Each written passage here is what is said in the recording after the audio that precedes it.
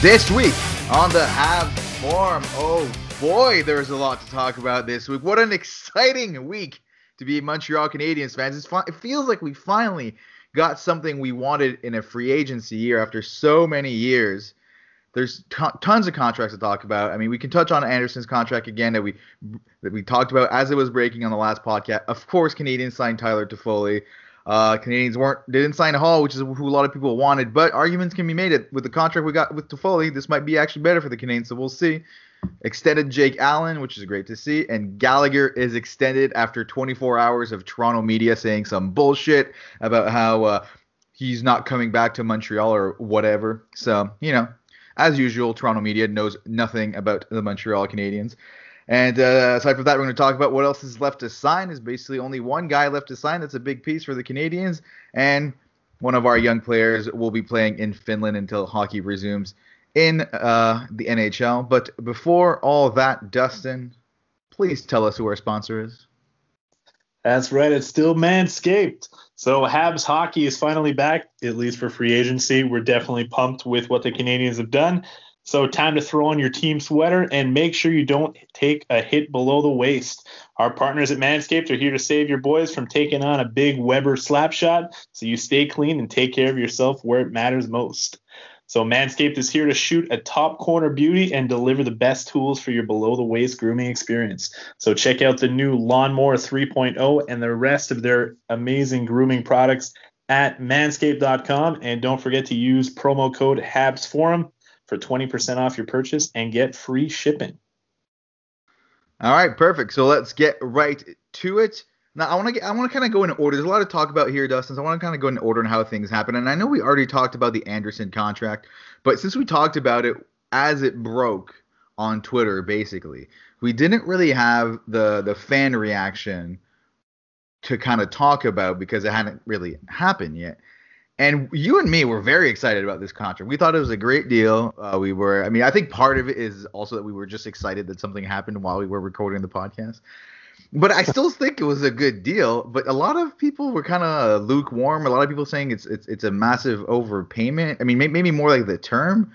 But it's clear Anderson wanted a long-term contract, and the money doesn't seem that bad to me at all for the type of game he plays. I mean, has your opinion on the contract changed last week? No, I don't. No, I still think it's a good contract. Apparently Anderson said, it's either a 1-year deal or a 7-year deal. And to be clear, a 1-year deal would have brought him straight to free agency to be able exactly. To say, right? So at that point, you're signing him for 1 year, and then you're potentially going to lose him. Probably if he would have hit free agency, in all likelihood. Apparently there was just like a line of teams trying to get Josh Anderson from the Blue Jackets. So you got to, for sure, he was going to get more than $5.5 million. You would have to think. It is obviously a gamble signing him to 7 years. First of all, I don't think the dollar amount is that bad. I don't think that's an issue. If you just go on Cap Friendly and look at similar contracts that were signed recently, and you'll see the players that it's very reasonable. $5.5 million is not what it used to be.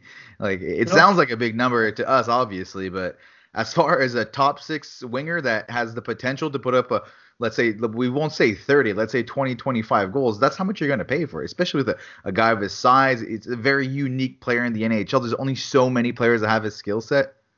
The money makes perfect sense.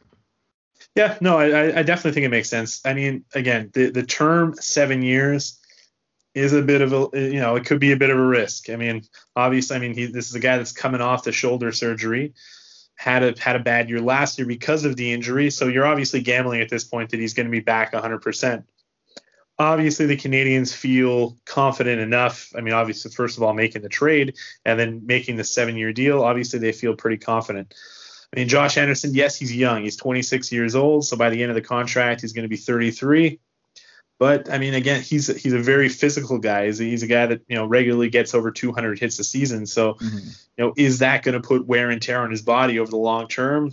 Is he going to stay healthy over the 7 years? We'll see. But I think at the end of the day, it's a bit of a risk. But I think Bergevin with this move, and I think all the moves that he's made over the last week or so shows that he knows that they have to do something. This is their time right now. And I mean, it all started with this move, and this is obviously a step in the right direction for sure. It's something the Canadians have needed for years and years, right? Exactly. A physical winger like this that can score. You said maybe not 30 goals. 2025. I definitely think he could hit 2025. When he hit, I think his career high is 27 goals. That was obviously with Columbus, with Boone Jenner as his center. So I think, obviously Suzuki, Kotkaniemi, they're still young guys, but I mean, I don't think anyone's going to argue that Suzuki and Kotkaniemi definitely have more potential than Boone Jenner. Yeah, exactly. A lot of talk on Twitter was that he did this next to Panarin, and that's just not true. There's plenty of websites out there you can use to look at kind of like the percentage of minutes that they've played with various players and all that in any given year. And Josh Anderson simply didn't play that many minutes with the high end player Columbus had. It was players like you just said, like Boone Jenner, and there's no one is going to argue. Even the Columbus Blue Jackets fans won't argue that Boone Jenner, although he may be a fine player in his own rights in some ways, he's not the playmaker that Nick Suzuki is proving himself to be, and the one that I do believe Kotkaniemi will become. And sure, 7 years is a long time, but it's like, are we really that worried about the Montreal Canadiens cap situation in the year 2024, 2025, or after that? Like at some point, you're playing to win now. You're sacrificing a bit in the future, and if that's an issue later down, I mean, the team is going to be completely different. You never know what can happen. So much can change. You're not going to not sign a player or kind of go into the season with a contract dispute just because a player, it's important to him to have a couple more years on this contract. You just get it done. The money amount is like perfectly reasonable, and it is what it is. I'm not concerned with this type of contract whatsoever, and like really not at all. And like you said, it fills a need the Canadians have had for years, for you could also argue decades. It's like since I've watched the Canadians, since I've been a fan, I'm 33 years old. There's always been people complaining about how we need size, we need scoring winners, we need big bodies and all that stuff. There it is.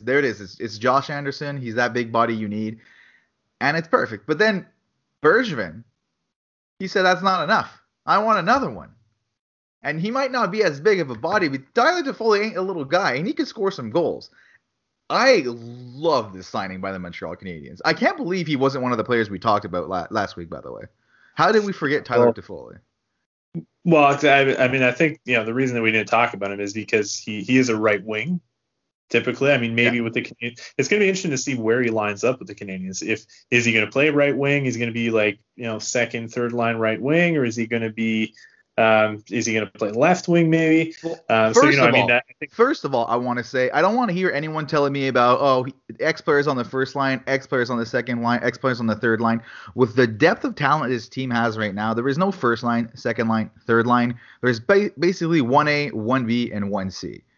Assuming everyone is healthy, if a winger is playing on Kotkaniemi's wing on one day instead of playing on Nick Suzuki's wing or on Philippe Danault's wing, like it's not a demotion. We have three great center playmakers, and it doesn't matter where they play. It's a top nine, and it's one of the best top nines we've had in years.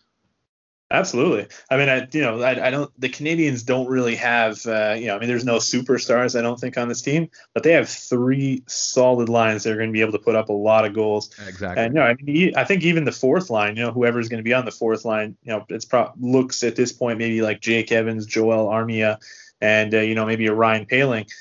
That's going to be, or actually, a play would be Paul Byron probably on the fourth line at this point if he's still with the Canadiens. I mean, that's the fourth line that can score some goals too.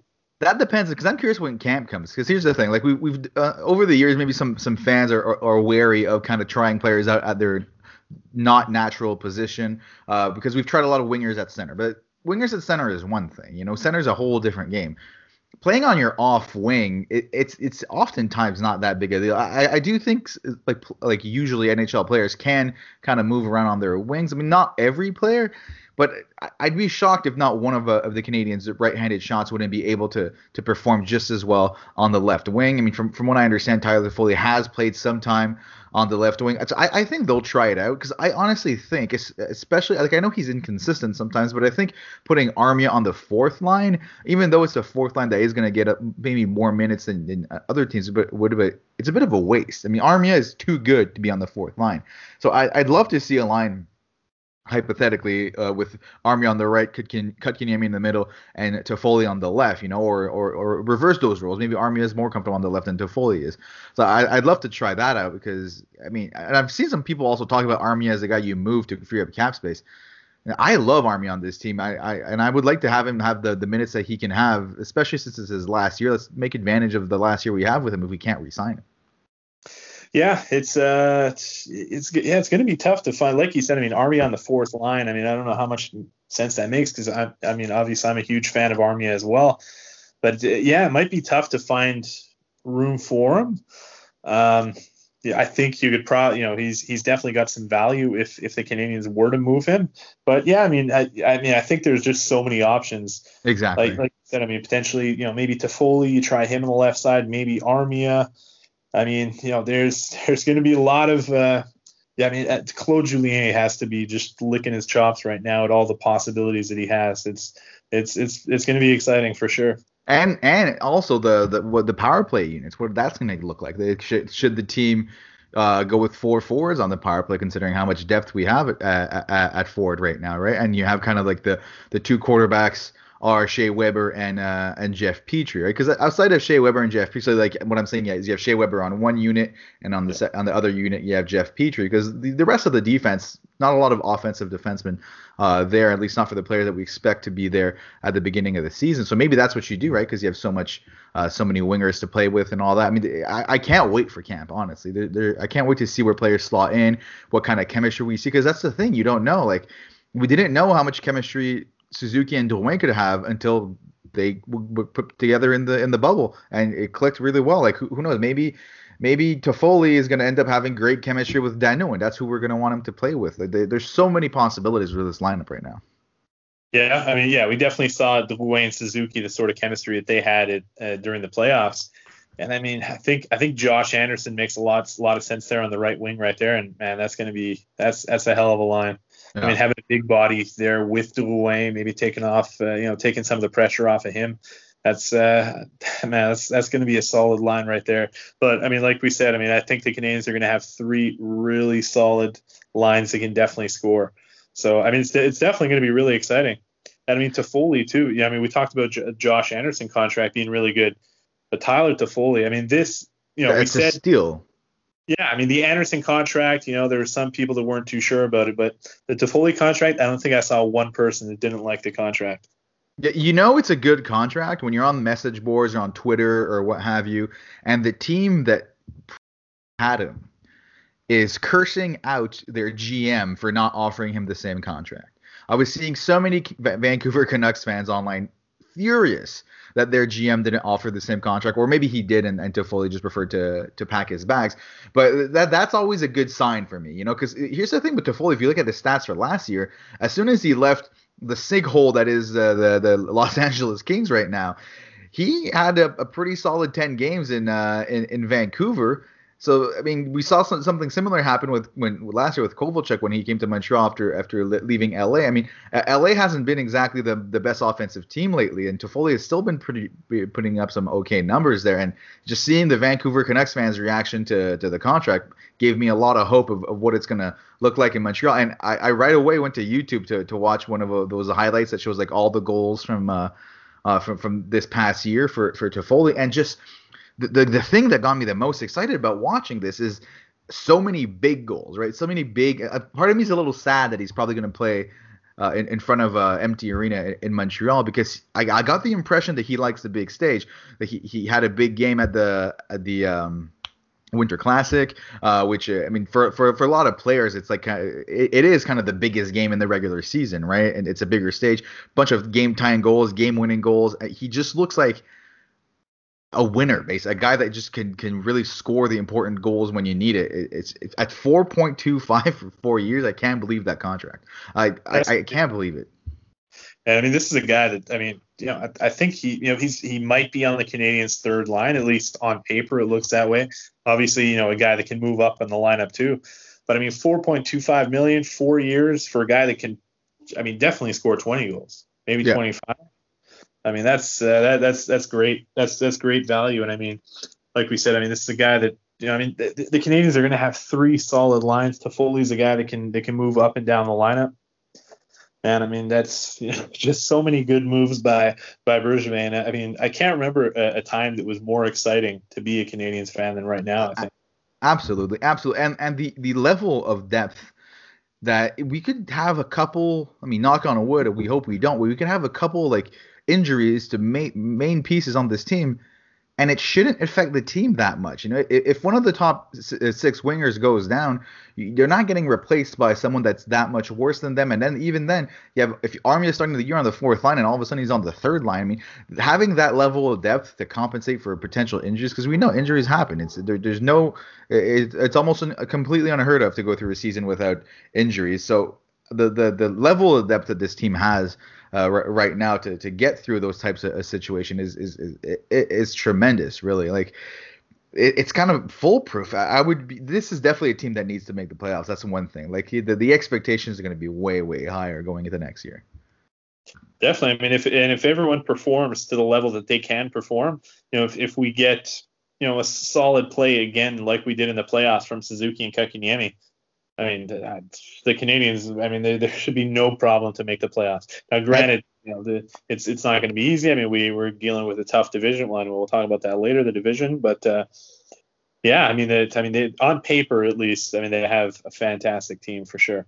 And what's great about it too is it's not a situation where like a couple of years ago the Canadiens had an okay year, but it was on the back of a lot of players having kind of career years, right? Like Max Domi had that career year and all that, and a lot of people like advanced stats people and all that, and they were right. We're saying that odds are the players that had their career years aren't going to replicate that, and then there's going to be a big drop off. The thing with this team right now, the Canadiens don't need every player on this team to have a career year. If every player on this team just performs adequately to what they are expected to perform and just to their kind of career averages, you don't need to have a guy with a 90-point, 40-goal season if you have 6-7 guys that score 20-25 goals and have 50 points. You know, with that amount of depth on any given day, you're not expecting the same line to score every game. A different line will get hot on a different day, and then you just roll with that. And you add to that Nick Suzuki, who looks like he's primed to become a star in this league. This could be a scary group up front. Absolutely. I mean, and I mean, not just like the scoring ability and all that, but I mean, and now with the addition of guys like Toffoli, Anderson, Edmondson, even Romanov. I mean, it's a team with a lot of size now too. So I mean, they're not only they're going to be a scoring threat. I mean, really the top three lines are going to be a scoring threat every time they're out there. But this could be a pretty physical team too, and they're going to be a team that no one's going to want to play. That's for sure. Yeah, definitely. I definitely agree with you here. And now, what's interesting with the Toffoli signatures, I'm sure all Habs fans were kind of following the free agency period very, very closely. So there was obviously the Hall rumors that were out there. Now it came out after Hall, so Hall. I think everyone was shocked. I mean, even all the insiders on Twitter were kind of shocked with a 1 year, $8 million contract in Buffalo. And I know it came out afterwards that no contract was ever given out to Taylor Hall by the Canadiens. But just to be clear, that doesn't mean that Marc Bergevin didn't talk to Taylor Hall's camp. It just means that they never got to the point where a contract was offered. And I was bummed when that news came out. I was kind of disappointed that we once again not getting the big ticket. But then when I saw the contract he signed, I knew Bergevin wouldn't be interested in that, and I'm okay with that. But then, is it that much worse to have a guy like Tyler Toffoli for essentially half the price, and then having so much more flexibility to play around with the rest of the contract, to not be as concerned when it comes to the Gallagher extension or the Dano extension that still needs to happen? The more I think about it, the more I think this was the right move. This was a smarter move. I mean, Taylor Hall is a fantastic player, but what's making this team great is the depth. Now, if you add Taylor Hall, then you have to sacrifice a bunch of depth. Long term, is your team really that much better? Like, I don't know. I'm not sure they are. Like, I'm really happy with this signature for the Canadiens, and I might be happier than if we had Taylor Hall for $8-9 million, and then all of a sudden we're crippled with the cap for the duration of his contract. You know? Yeah, no, exactly. No, I mean, I don't think you can be too disappointed. And again, Taylor Hall, it was a 1 year deal. I don't think he's going to be back in Buffalo for more than a year. I'm sure he's going to go somewhere else afterwards when we sort of hoping the and maybe the COVID thing's going to be over, and maybe the salary cap will bounce back, and you might have more offers next season. But no, I'm definitely not too disappointed that we didn't sign Taylor Hall. Yes, he would have been a nice guy to have, but like you said, I mean, you're definitely sacrificing at other spots if you sign Hall. And I mean, you're getting Tyler Toffoli. Obviously, Tyler Toffoli is not Taylor Hall, but again, man, at that contract, that's a great number and a guy that can score 20, 25 goals. So, yeah, I mean, I think, like you said, Toffoli might actually be a better signature than if the Canadiens would have signed Taylor Hall. Because what if signing Taylor Hall means that they can't re-sign Brendan Gallagher, right? Would you rather have next year, because obviously we would have had both this year, but next year, would you rather have both Toffoli and Gallagher, or would you rather just have Taylor Hall? Yeah, I mean, I think I'm gonna take Toffoli and Gallagher for sure. I mean, I don't want to lose Gallagher. That's for sure. I mean, Gallagher, you saw it in the playoffs. He's primed to be the guy that performs in the playoffs. It's a must to keep him. So it makes a lot of sense, and I'm glad Bergevin honestly was smarter than a lot of us were when it came to giving out the contracts, because it worked out really. And also, I would like to give to Wayne Simmons for choosing the Toronto Maple Leafs over the Montreal Canadiens, because if Wayne Simmons accepts our contract, because the rumors say that both the Canadiens and the Leafs offered similar contracts, if not more, from the Canadiens, but he wanted to go play at home for Toronto. Do the Canadiens still sign Tyler Toffoli if they sign Wayne Simmons? I mean, Wayne Simmons at some point was a fine player. He's not the player he used to be at all. I am ecstatic that we got Tyler Toffoli instead of Wayne Simmons. I'll tell you that. Yeah, absolutely. I mean, I still think Wayne Simmons, he could have been. I definitely, he's gonna. I think he'll do pretty well in Toronto. I think he could have done well in Montreal. I mean, he probably, he's obviously limited at this point. He's probably would have played on the fourth line. He would have been a hell of a fourth line player. Still a guy that could, put up 10, 15 goals. So I mean, I think he'll be a good addition. But yeah, like you said, I mean, the Canadiens have to deal with a salary cap. If they would have signed him, would they have been able to sign Tyler Toffoli? It would have been tough to do it. Yeah, so I wasn't too disappointed when I saw the Canadiens didn't sign Wayne Simmons at all. And I think I think they even said that the Canadiens might have offered him more, something like maybe $2 million. Yeah, so exactly. I'm disappointed in that. Because like if you add Dwayne Simmons and Toffoli, then the cap situation is a lot more critical, right? Because like some people after the Canadiens signed Toffoli started talking about how the Canadiens, now they're over the cap, now they're gonna have to trade assets get under the cap. To be clear, the Canadiens are barely over the cap. It's really a minor move will fix this situation. I mean, if they probably could trade a guy like Kulak or maybe try to move a guy like Byron. I don't know if anyone would want to take on Byron's contract, honestly. But smaller moves would get it done too. Like the Canadiens are they're really barely over the cap. It's not something that we need to worry about at all going into the next year round, I think. No, exactly. I think they're not even $400,000 over the salary cap. If I'm not mistaken, I think just sending Jordan Wheel down to Laval would fix it. So yeah. Exactly. Exactly. So, I mean, it's not really anything to be concerned about. But of course, since everyone seemed to agree the Canadiens made a good move with Tyler Toffoli, media in Toronto was unhappy about this, obviously, right? Because it's anyone who watches TSN or Sportsnet. I worked for a summer at Sportsnet. They're all Leafs fans, okay? People don't just say that. They all hate the Canadiens. They just try to hide it on TV, and they do a terrible job. So what they had to do is they had to start talking about some stuff going on between Gallagher and Marc Bergevin, and how Gallagher's not happy. He was insulted by the Josh Anderson contract, blah, blah, blah. And then within 24 hours, Brendan Gallagher signs a 6-year, $6.5 million extension. I couldn't help but laugh, first of all, when I saw that after all the drama that was going on like hockey Twitter the day before, all the articles about how he's done. And it's not just Toronto media, to be fair. There was that one article in French media here that was saying Gallagher fini à Montréal. Well, I guess Gallagher's back, and he's saying all the right things. Bunch of quotes coming out today. He wants to be Montreal Canadian for the rest of his life. I honestly could not care less about the money. It's fine how it is. I don't think he's overpaid, first of all. And Gallagher needs to be Canadian for the rest of his life. He's the next captain once Weber leaves. Oh, absolutely. He had to stick around.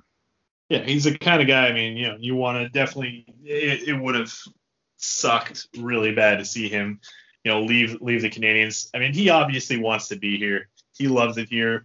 The fans love him. I mean, it's a deal that had to get done. And I mean, like you said, I mean, at 6.5 million, I think that makes a whole lot of sense for a guy that can score 30 goals. I mean, 6 years, yeah, maybe it's a year longer than I would have liked to have given him, especially with the way that he plays. I mean, there might be some wear and tear on his body down the road. But, no, I mean, like you said, he's going to be the next captain of the Montreal Canadiens once Shea Weber retires, and couldn't be happier with this. And like you said, I mean, it was hilarious. Basically, all the articles were coming out. And like you said, Régent Tremblay said it was his last game, I think, in the Canadiens uniform. Next day, not even 24 hours later, he signed for 6 years. So, I mean, that's great. Love it. And again, I think another great deal for the Canadiens, $6.5 million for the next 6 years. For a guy that can score 30 goals, I mean, that's definitely not an overpayment. Definitely.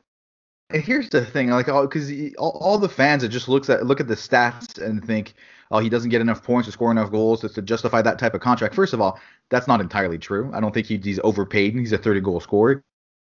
Even if you just look at the stats, but outside of just the kind of typical classic stats like goals and assists, if you believe at all in advanced stats, Gallagher is one of the best players in the NHL when looking at plenty of advanced stats. He ranks number one for a lot of them. He's an extremely valuable player on this team. Even when Gallagher isn't scoring, he's going through a slump. The team is still better when he's on the ice. There's some goal scorers, if they're going through a slump, and all goal scorers go through slumps, but some, they become a black hole. The puck dies on their stick. I mean, I hate to shit on a fellow Montreal Canadian here, but Jonathan Drouin, if he's going through a cold streak, there's really nothing much happening when he's on the ice. He's kind of pointless out there. Gallagher, he's going balls to the wall. He's going into the corners. He's getting in the other team's face. He's creating opportunities, and he's changing the way a game is going, regardless of if he's putting points up. Players like that, they're worth so much more than the stats that they put on the score sheet. And on top of that, Gallagher still puts stats on the score sheet. A player like Gallagher is essential to the team would undoubtedly been worse if he left, and we've seen it when he's been injured in the past. You see a significant drop in the play for the team. It happens every single time. He's worth, I would say, probably more realistically than the $6 million contract, $6.5 million contract he signed. It's just that, unfortunately for him, a lot of what he brings to the table is a lot harder to kind of quantify as far as negotiating for a contract. So he gets what he gets, and I think it's a steal for the Montreal Canadiens. 6 years, who cares? Give him 10 years. I want him to live the rest of his life in Montreal. Absolutely. Yeah, I mean, I definitely could have seen him getting maybe a little bit more, 7 million, maybe 7.5, but definitely, I mean, I'm happy with 6.5 million. I mean, I think a 30-goal scorer, just scoring 30 goals, any 30-goal scorer is definitely worth 6.5 million. But then, like you said, you bring into, that's not even taking into account all the other things that he does not just off the ice. I mean, I'm sure he does a lot in the community as well, but on the ice. Obviously, I mean, throwing the body around, the leadership that he provides, just that fire that he provides. And we saw that, even when he wasn't scoring in this playoffs, he was still, always in the other team's face, just being a pest out on the ice. And I mean, that's, that you need to have guys like that on your team. And there's not many players really in the NHL that do what Brendan Gallagher does as well as he does it. And despite the way he plays, he tends to stay healthy, right? Like a few years ago, he had back-to-back years where he had fluke injuries, but it's not like he has one injury that keeps coming back, right? 2017-18 played a full 82 games, 18-19 full 82 games, and 19-20 played 59. I don't know off the top of my head if that's the full amount of games. It seems right about the full amount of games that the Canadiens played last year, right? Because the season was cut short. So that's that's not a concern either. He's consistent. He does everything you want. I mean, I absolutely love Gallagher. Like every Habs fan, how can you not love Gallagher? You just have to. And we would fucking hate him if he was like if he was on the Leafs, he'd probably be my most hated player in the NBA. Oh, for But sure. you love having players like that on your team. Love it. Definitely. I mean, and to a good team, always has a guy like Brendan Gallagher on it. Yeah, I mean, it's you take a look at like Brad Marchand, for example. Anyone who's not a Boston Bruins fan hates him. We hate him, Yeah, but he's basically the same sort of mold as Brendan Gallagher, right? yeah, And that's exactly. any Stanley Cup winning team is going to have a Brendan Gallagher on their team. Yeah, I mean Gallagher legitimately takes players off their game. Like he actually does. Like people talk about that, but but oftentimes it's just not really true. They're playing against pros and like they don't really get affected by things. But you see it every game. He gets under the other team's skin and it gets them off their game oftentimes. And it's not surprising that smirk he has on his face. Man, if he wasn't on my team, I don't want to smack it every single time I saw it. I'll tell you that much. He has a very punchable face. Yes, definitely. To Habs fans, we consider it a huggable face, but to everyone else, it's probably a punchable face. I mean, so that was great news, and obviously the Toronto media thing was hilarious too. But the other extension that kind of went forgotten that happened not a little bit before the Gallagher extension actually. Jake Allen signs. I was surprised by this at first, but then a lot of people seem to think to expose him for the expansions draft with Seattle coming in. So he signs an extension, 2 years, 2.875 million, which is definitely fair. It's less than what he's making right now, fair value for a backup goalie. And if he doesn't get picked by Seattle, I'm still happy to have a solid backup goalie set for the next 3 years, essentially. Yeah, absolutely. I mean, so like you said, I mean, first of all, it offers, because the Canadiens do have to expose at least one goalie in the expansion Yeah. draft. At this point, they don't have any, well, obviously, aside from Carey Price, but, they don't have any other goalie options to expose. So this certainly checks that box off. And he could definitely be, depending on how he plays next season, if he plays as well as he can play and as well as he did play with the St. Louis Blues, then he could definitely be an option for Seattle to select their goalie. And I mean, that would save, the Canadiens from losing any of their other players. Exactly. And I mean, like you said, I mean, he's definitely a solid backup goaltender. At least he was in St. Louis. I'm sure he'll be able to do the same with the Canadiens. And for that number, I mean, that's not a bad number either. 2.875, I think. Yeah. If you take a look at what some of the other goalies got this offseason, then I mean, that's a pretty good number. Yeah, absolutely. For someone of Jake Allen's caliber, and some people were like, "Why not wait till you see him play?" Hey, Jake Allen's earned it, right? He with the season he played last year. If it was important to him to have an extension signed going into the year, he's earned it with his play. At this point, he's 30 years old. He's not a young goaltender. He's proven he can be an excellent backup in the NHL. You just give him the contract and then you go into the year and you're set. And really the only thing there is to worry about now as far as legitimate pieces going to next year is I mean, not to say others aren't legitimate, but the big one is Philip Danault. Now that's the one question mark right now. Is Danault good? Because Bergevin has done a ton this offseason. Really, the last month it's been absolutely crazy. I mean, since September 2nd, he's traded for Allen, traded for Edmondson, signed Petrie, traded for Anderson, made some draft pick trades. Then he signs Anderson, signs Toffoli, signs Gallagher and Allen, all in the last month and a half, essentially. But it's not quite over. He still has Danault to sign. Now, do you think this happens before we go into next year? Man, I don't think so. It's so tough to say. I mean, it's tough to say what exactly his value is. I mean, you sort of get the sense that Danault sort of overvalues himself. So I can see that maybe there would be, a bit of a tough negotiation there. That there might be a big gap between the two. It's going to be tough to say. I'm thinking that it's probably not going to get done before the end of the season or before the beginning of the season. But I mean, I don't think it's a huge concern either. I mean, he's No, been here. me neither. Me neither. He seems to want to be.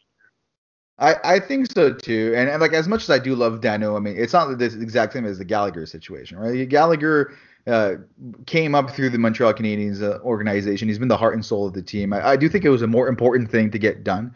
And I don't think Dano gets signed before the season either, because I think part of what comes into play here is they might be thinking, depending on how Nick Suzuki and Kotkaniemi play next year, if they really truly become a true 1-2 punch down the middle and continue where they left off in the playoffs, then the team has to kind of think about, okay, do we want to put that much more money into Dano, knowing that sooner rather than later we're going to have to pay Suzuki and Kotkaniemi also, right? So if it's a situation where Dano truly becomes the third line center on this team because he gets surpassed by both the kids, then does it make sense when looking at the cap and all that to pay Dano how much maybe he's going to be wanting to get, which might be similar to what Gallagher just got, like a $6.5 million.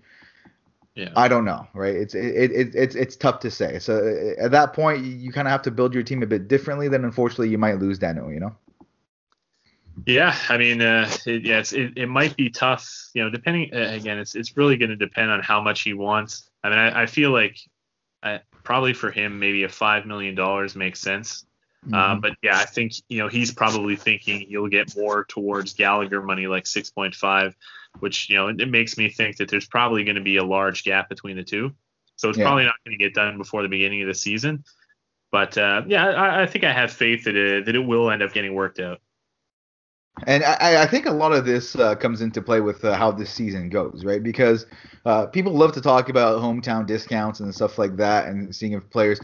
I mean, the players don't often do that, but it does happen. But for it to happen, the players need to see that the team can compete at a high level, right? As it is right now, there's really no reason yet, right? The players haven't seen it yet. But if the Canadiens have a fantastic year, they end up like near the top of the division, have a bit of a run in the playoffs, and it looks like it's a team that's on its way towards being a cup winner.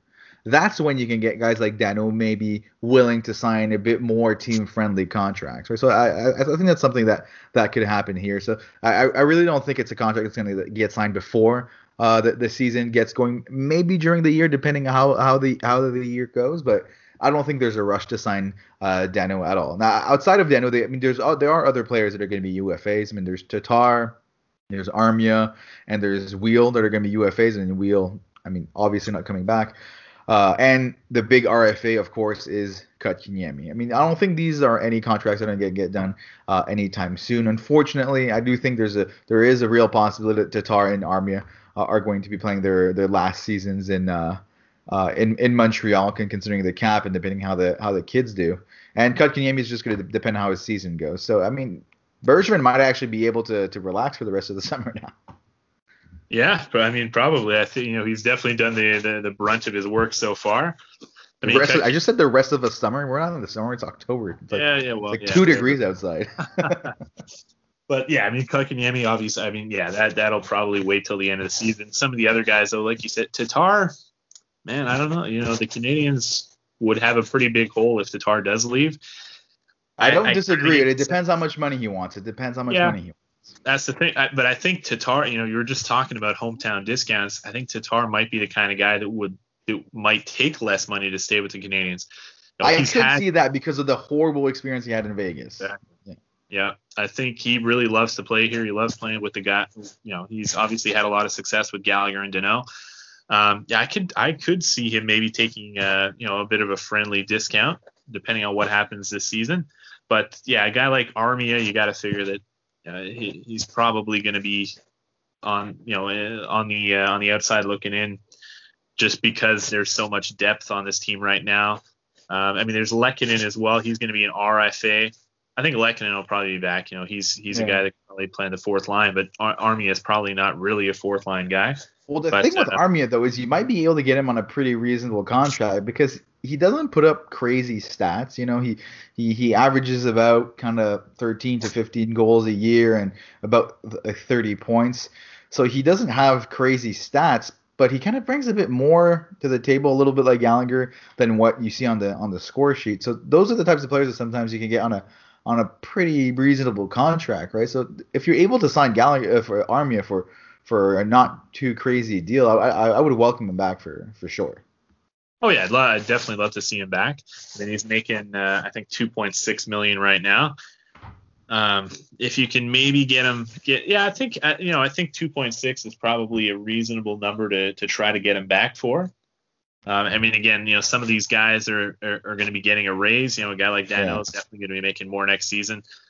Is Tatar going to re-sign? That's another question mark. Yeah. So Gallagher, obviously, these new contracts going to be kicking in. Kotkaniemi, regardless of if he signs a bridge or a long-term deal, it's going to be more than $900,000, right? So it's there's going to be some bigger contracts. What's nice to see though is that defense is pretty much already set for next season. I mean, there's Mete that's still RFA, but honestly, I mean, I don't think Mete is going to be with the Canadiens for that much longer past this season. I might be wrong, but with the draft pick that we just made in Gulia this year, and Norlinder that's been looking so good, and Romanov coming in this year, there just doesn't seem to be room for Mete anymore. So I don't know if he comes back after this year, honestly. Yeah, probably not. I think he'll probably be with the Canadiens. I think probably Kulak is more likely to move before the beginning of the season. I mean, I think Mete makes a lot of sense as the seventh defenseman just because he can play on both sides. No, I agree. For this year, yes. I think he'll stay for this year. I just mean going forward after that. Yeah. I think he's probably not going to be around for too much longer. It could very well be his last season. If the Canadiens can move Kulak though, and another guy, obviously, there's been a lot of talk about the Canadiens moving him, is Paul Byron and his $3.4 million contract. But that's the thing. I don't see anyone grabbing Paul Byron with that contract. Lot of people that I mean, obviously now they just signed Dadonov, but there was a lot of people that were suggesting that maybe Ottawa could want him because he's a native of the area. I think he's from Gatineau, if I'm not mistaken, and they do need to get to, I don't know what their cap situation now is after signing Dadonov, but they needed to get to the salary cap floor. So potentially that could maybe make sense. I mean, we could even maybe throw a pick their way to take Paul Byron's contract off our hands. But maybe something like that could make sense. And that's the one team that could make sense. But like you said, they did sign Dadonov to $5 million 3 years today. So I don't know if that happens honestly. But as much as I love Byron, he is the one that makes the most sense. Because the Canadiens don't need to move Byron to get under the cap like we talked about earlier. But at the same time, you don't necessarily want to be right at the cap, right? Moving Byron would give a lot of flexibility to the team that they don't have right now. While if we're being honest, considering his injury issues recently, how he's clearly slowed down, I don't think losing Paul Byron would be necessarily a very big hole for the Montreal Canadiens. You really hope that a guy like Ryan Poehling, after the horrible showing he had this offseason, kind of bounces back and has a strong offseason this year to come into camp next year strong. And then if that's the case, then you have Lehkonen and Byron and Poehling that are kind of like all kind of fighting for their similar roles on the team. So one of them kind of becomes redundant, and I'd much rather hold on to Lehkonen at this point than Paul Byron. That's for sure. Yeah, definitely. I mean, right now Byron is probably going to be on the fourth line, which doesn't really make much sense paying your fourth line winger $3.4 million. And I mean, like you said, I mean, they have other guys too. I mean, Jake Evans is going to be on that fourth line. You have even Jordan Wheels still with the Canadiens. He's not a bad fourth liner. You have, like you said, Ryan Poehling, depending on how he shows up to camp. Another guy I think I really think is going to make the team from Laval is Laurent Dauphin. He was one of the best players at the end of the season for the Rocket. He's a great penalty killer. Joël Bouchard loves him. So I definitely could see him being with the Canadiens, a cheap option. And the Canadiens have a bunch of options there for young guys on cheap contracts. So yeah, it just doesn't make sense to keep Byron really. But I mean, we'll see how it goes. I mean, he could bounce back if he finds his speed again. It could be a useful. He's still a guy that can score. I mean, I think he just dealt with some injuries last season, which really slowed him down. But I mean, he definitely showed flashes of the old, the Paul Byron of old. And I think, he's a guy that can score 15 goals for sure. I mean, maybe not. He's not really. he had a back-to-back 20-goal seasons, and then he had 15 goals in 56 games, right? So it's just last year, 4 goals, 6 assists in 29 games. He could bounce back. But he didn't. For most of last year, he did not look like the kind of explosive Paul Byron the Canadiens had in the past. No, exactly. But I definitely think he can bounce back. Like you said, he's getting a little bit older, but definitely a guy that can provide some scoring threat and definitely an amazing penalty killer. A guy that could be a real asset in a bottom six, really, for any team. Yeah, for sure. No, for sure. No, I definitely agree there. But I mean, like you said, paying $3.4 million for a fourth line guy, does that make sense? Honestly, you look at every team around the NHL, though. Every team kind of has that one guy that is on the fourth line getting paid a bit too much. It kind of is what it is. And it's just, but looking at all the numbers, like not a lot, like you mentioned Ottawa, that's one team, but not a lot of teams have kind of cap space. Like look at all these moves that have happened that players are like a guy like Nate Schmidt he's a very good defenseman that was basically just given away by the Golden Knights. We've seen a few moves like that. Ryan Murray, right? Sorry, what was that? I mean, the Blue Jackets just traded Ryan Murray, basically one of their top 4 defensemen, right? So for exactly. Nothing. So exactly. So there's really competition to get that done. Yeah. It's going to be tough for sure to move him. I mean, but I mean, worst case, I mean, he would be a great fourth liner for the Canadiens. $3.4 million is a lot of money, but whatever. I mean, he's been great for the Canadiens over the last couple of years, and I love Paul Byron, but.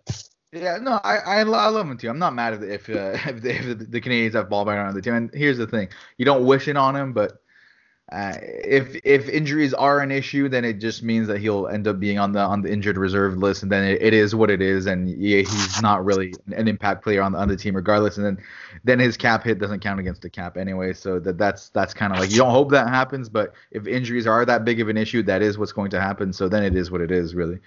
Then aside from that, the other big news as far as specifically for the Canadiens is that Kotkaniemi will be playing on loan with his team in Finland, in Pori, which was his hometown team. He played for them in the past before he played in the NHL. I mean, obviously fantastic news. You want him to keep playing. You want him to have, and this is a legitimate league to play in, to get some good minutes. Hopefully, I don't know exactly what this team looks like, but hopefully he's going to get some top minutes on this team to be able to kind of continue his progression despite the whole COVID-19 situation, because this is the type of thing I want to see, because I want him to step into next year just the same way he ended off in the playoffs. This is because Suzuki, I'm not worried. Kotkaniemi, as much as I love him, and it's not a guarantee that it'll be good to go as like a true second line center, third line center that with offensive upside next year. But if he can be that guy, that is really what's going to transform this team, regardless of all the other moves. The kids need to perform too for the team to be as good as we hope they can be. No, exactly. And I mean, it'd definitely be good to, he actually had a quote that, they've been working their asses off in the gym over the last couple of weeks. So, that's great if he's in shape. And now, I mean, I think the best thing for him now, he's still, 20 years old right now. So, if he can go get some good playing time in Finland. I mean, Finland's a good league. It's obviously not the NHL, but it's definitely a good league where he can get some solid playing time. I haven't looked at their team this year, but I know historically they're definitely not one of the better teams in Finland. So he presumably is probably going to be one of, if not the best player on the team. So, he's probably going to be getting top minutes, top line, hopefully, at center. Hopefully be the top line center there, get some power play time, maybe some PK time, and, just get as much experience as he can and be ready to go on, January 1st or whenever the Canadian season does start. But definitely, I mean, this is the best case scenario. If he's already put on some weight, that's great. But now to go get some playing experience and hopefully hit the ground running once the season does start. Because I think the teams that are going to have players that have kind of already been skating and playing actual hockey are going to be at a bit of an advantage when the season starts. Because there's a few teams out there that have players that are on loan like that. But having a guy like Kotkaniemi step in, you always see it every year. Like some players take some time to kind of get started with the off season and kind of getting into game shape if you want. Having him come in right away, fresh from playing in Finland, could be a huge boost for him to start the year. So definitely what you want to hear. And really, the last thing I want to talk about here, it's been kind of leaked a little bit. There's a bit of a rumor going around. It's the owner for the Vegas Golden Knights kind of let it slip in the interview that it looks like the division makeup might be very different. Now, this is not very surprising considering the travel restrictions with COVID-19, but it's looking like there's a good chance there's going to be a Canadian division next year, which means that the Canadiens, instead of being in the same division as teams like the Tampa Bay Lightning and the Boston Bruins, they would be in a division with all the Western Canadian teams, along with also, as usual, Toronto and Ottawa and all of that. I mean, I find this very exciting. I love the idea of this, honestly. Like, I know why they don't do it usually, because it is a lot of travel considering how far apart like we are from Vancouver, for example. But I love the idea of playing against more Canadian teams like that. I mean, it's just going to create some rivalries within Canada, and there's going to be something to be said about whoever. If this only happens for one season, whichever team wins the division that year, that's bragging rights. Like that's going to make things that much more exciting. Absolutely. I mean, definitely. I mean, we always love playing against other Canadian teams, even when the Canadiens were out west, or when the Canucks, Oilers, Flames, and Jets are here. We always love playing against Canadian teams. I mean, it'd be super exciting for sure.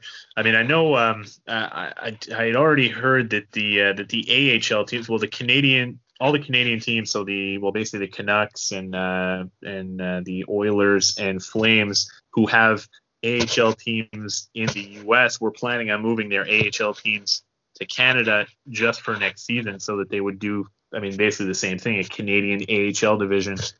So, I mean, it doesn't surprise. I mean, I think this makes a lot of sense. Obviously, we know what's going on in the States. It would be a huge headache to go back and forth through the border. So, I mean, if there is going to be hockey, starting at the beginning of January, this probably is the thing that makes the most sense. So do you think this means there would barely be, if any, interdivision matchups? Like, would the teams just kind of play within division the whole year? Is that what we're looking at right now? Because that's kind of interesting, right? At least for the Canadian teams, I guess. I mean, it would only be Canadian teams against Canadian teams, I guess. Maybe in the States they could play interdivision games, but. I mean, yeah, we're 7 teams. We're going to be playing the same teams over and over again. But, it'd be pretty exciting to see some of the other Canadian teams on a more regular basis, more than once or twice a season. Absolutely. So. And it would kind of be similar to how it works with like Eastern and Western Conference, except it's just in divisions instead, right? Because like we barely ever play against the Western Conference team. We just wouldn't play. It would be interesting. It'd just be a different makeup for the season, is essentially. Then they I don't know how the playoffs will work after that. There'll probably be a bubble, actually, now that I think about it again, for the playoffs, unless we're over this by then, hopefully we are. But I'm all for it. I think this it makes the next season more exciting. It's nothing is confirmed yet, but I think that'd be really cool, honestly. And I like the idea of always having it all. I mean, I would miss kind of playing the main rivals for the Canadiens, which is the Boston Bruins, of course. But there's something so cool about an all-Canadian division. Winning that division it would obviously not be as important as winning the cup and all that. But as it is right now, I don't really care that much about winning the division, right? It's more about making the playoffs, who you're going to face in the first round. But I'd want to win that division. I'd want to be the winner of the Canadian division. And there's something different and special about that. Yeah, definitely. I mean, it would be a really exciting change. I mean, just it's going to be. Well, presumably only for one season that we'd see this, but yeah, it would definitely be really exciting for the one season. I mean, I definitely think it's if we are going to have hockey in the next couple of months, this is probably the only way that it's going to happen. The only way that really makes sense. Yeah. And I don't care if we play the same team 81 times. If any way that we're going to get Canadians hockey, let's do it. Yeah, absolutely. And all it's going to do is fuel rivalries, right? The hatred we have for the Leafs is only going to grow exponentially if we end up playing against them that many more. Because we end up playing, let's say we're only playing the Canadian teams, you're playing, about 10 games against each team during the season. You're gonna build some hatred there. And you might end up seeing a schedule that's kind of similar to baseball, right? Where they do a 3 games series. Because they don't want the teams to travel as much when it comes to go to West Coast and all that. So it'd be interesting to see how they do it. But it could be a completely different, as different as the playoffs were in some aspects. It was still, watching on TV, it wasn't that different. But this would completely change the season. And honestly, I'd be excited for it. So I'm all for it. It would definitely be an exciting change. I mean, maybe obviously we have rivalries with the Maple Leafs and the Senators too, maybe to a little bit of a lesser extent there, but it would be cool to maybe build some rivalries with some of the teams out west, and I mean, like you said, sort of do like a baseball thing, where then that probably would be what they would do. If you're playing the same team 3, maybe even four games in a row, that that would definitely help to build a rivalry and be pretty exciting for sure. So yeah, it'd be a one-off, not something they'd be doing every season, but yeah, it'd be an exciting change of pace for sure. And another advantage for the Canadiens, where I mean, obviously there's a real chance that they would do this with no fans in the stands, but there's been talk about having kind of modified stadium, like a seating in arenas where you'd have, I think I saw the owner for the Senators talking about 6,000. They had a plan to have 6,000 fans, which is obviously a lot less than the Bell Center usually has about 21,000, right? So you're talking about a third of the amount of the fans, even less. But still, you could still have some fans in there instead of none. And we all know everywhere in Canada the Canadiens go, oftentimes you hear the Habs fans louder than you do the other team. So the players would end up playing in front of Habs fans for 82 games. That can only be good for the team, that's for sure. If there are fans in the stands, of course. I mean, 6,000 fans in Ottawa. I don't think they usually get that many. So they do when it's against the Canadiens, but it's because 10,000 of them are Canadiens fans that just made the drive because it's easier to get tickets in Ottawa than it is to get tickets in Montreal. And it's not that long of a drive, so it's worth it, That's true. I mean, definitely be exciting. I mean, it would be starting I think around the beginning of January is what the word was. So I'll see. We'll have to see what the situation is with COVID at that point. But yeah, I mean, I think this definitely makes the most sense if they do want to start it at that point. It's probably the only way that it's going to happen. And I think as a one-off, it would definitely be an exciting season for sure. Yeah, and it can't come soon enough because now it's that thing where we've had such a high as Habs fans in the last week, but now it's like we just talked about. There might not be any more contract talks. Any more extensions coming anytime soon. The Canadiens don't really have any space to make any more moves as far as free agency goes, unless they do end up moving a contract, like Paul Byron. So there might not be much going on in Habs land until, I don't know. I guess camp would be in December. So, I mean, I guess actually now that I think about it, we're already in mid-October. So it's only a month and a half until December and when the potential camp would start. So that's not so bad. I can survive a month and a half, but I can't wait to see this team on the ice. I can't wait. No, exactly. I mean, I can't remember the last time I've been this excited. The Canadiens have had this much depth on the team, this good of a team, really, at least on paper. We'll see how it translates on the ice, but it's definitely an exciting time to be a Habs fan, and like you said, I mean, the season can't come fast enough. All right, so I mean, I think that does it for today's episode. We were excited to record it, so much to talk about, and not too sure when the next one will be. Like, always follow us on Twitter at the Habs Forum. I mean, obviously, if there's anything that kind of breaks with the Canadiens, we'll definitely record one then. But you check the Twitter and you'll get a notification for that. Aside from that, we'll probably still get one done in a few weeks if no big news, just to kind of touch base, even if it's just a short podcast. And as always, on the Twitter, at the Habs Forum on Twitter, ask questions, ask a bunch of questions. We can even do an episode where it's just around answering questions for you guys, since it is now pretty much officially the off season. So as always, thanks for listening, and we'll talk to you soon.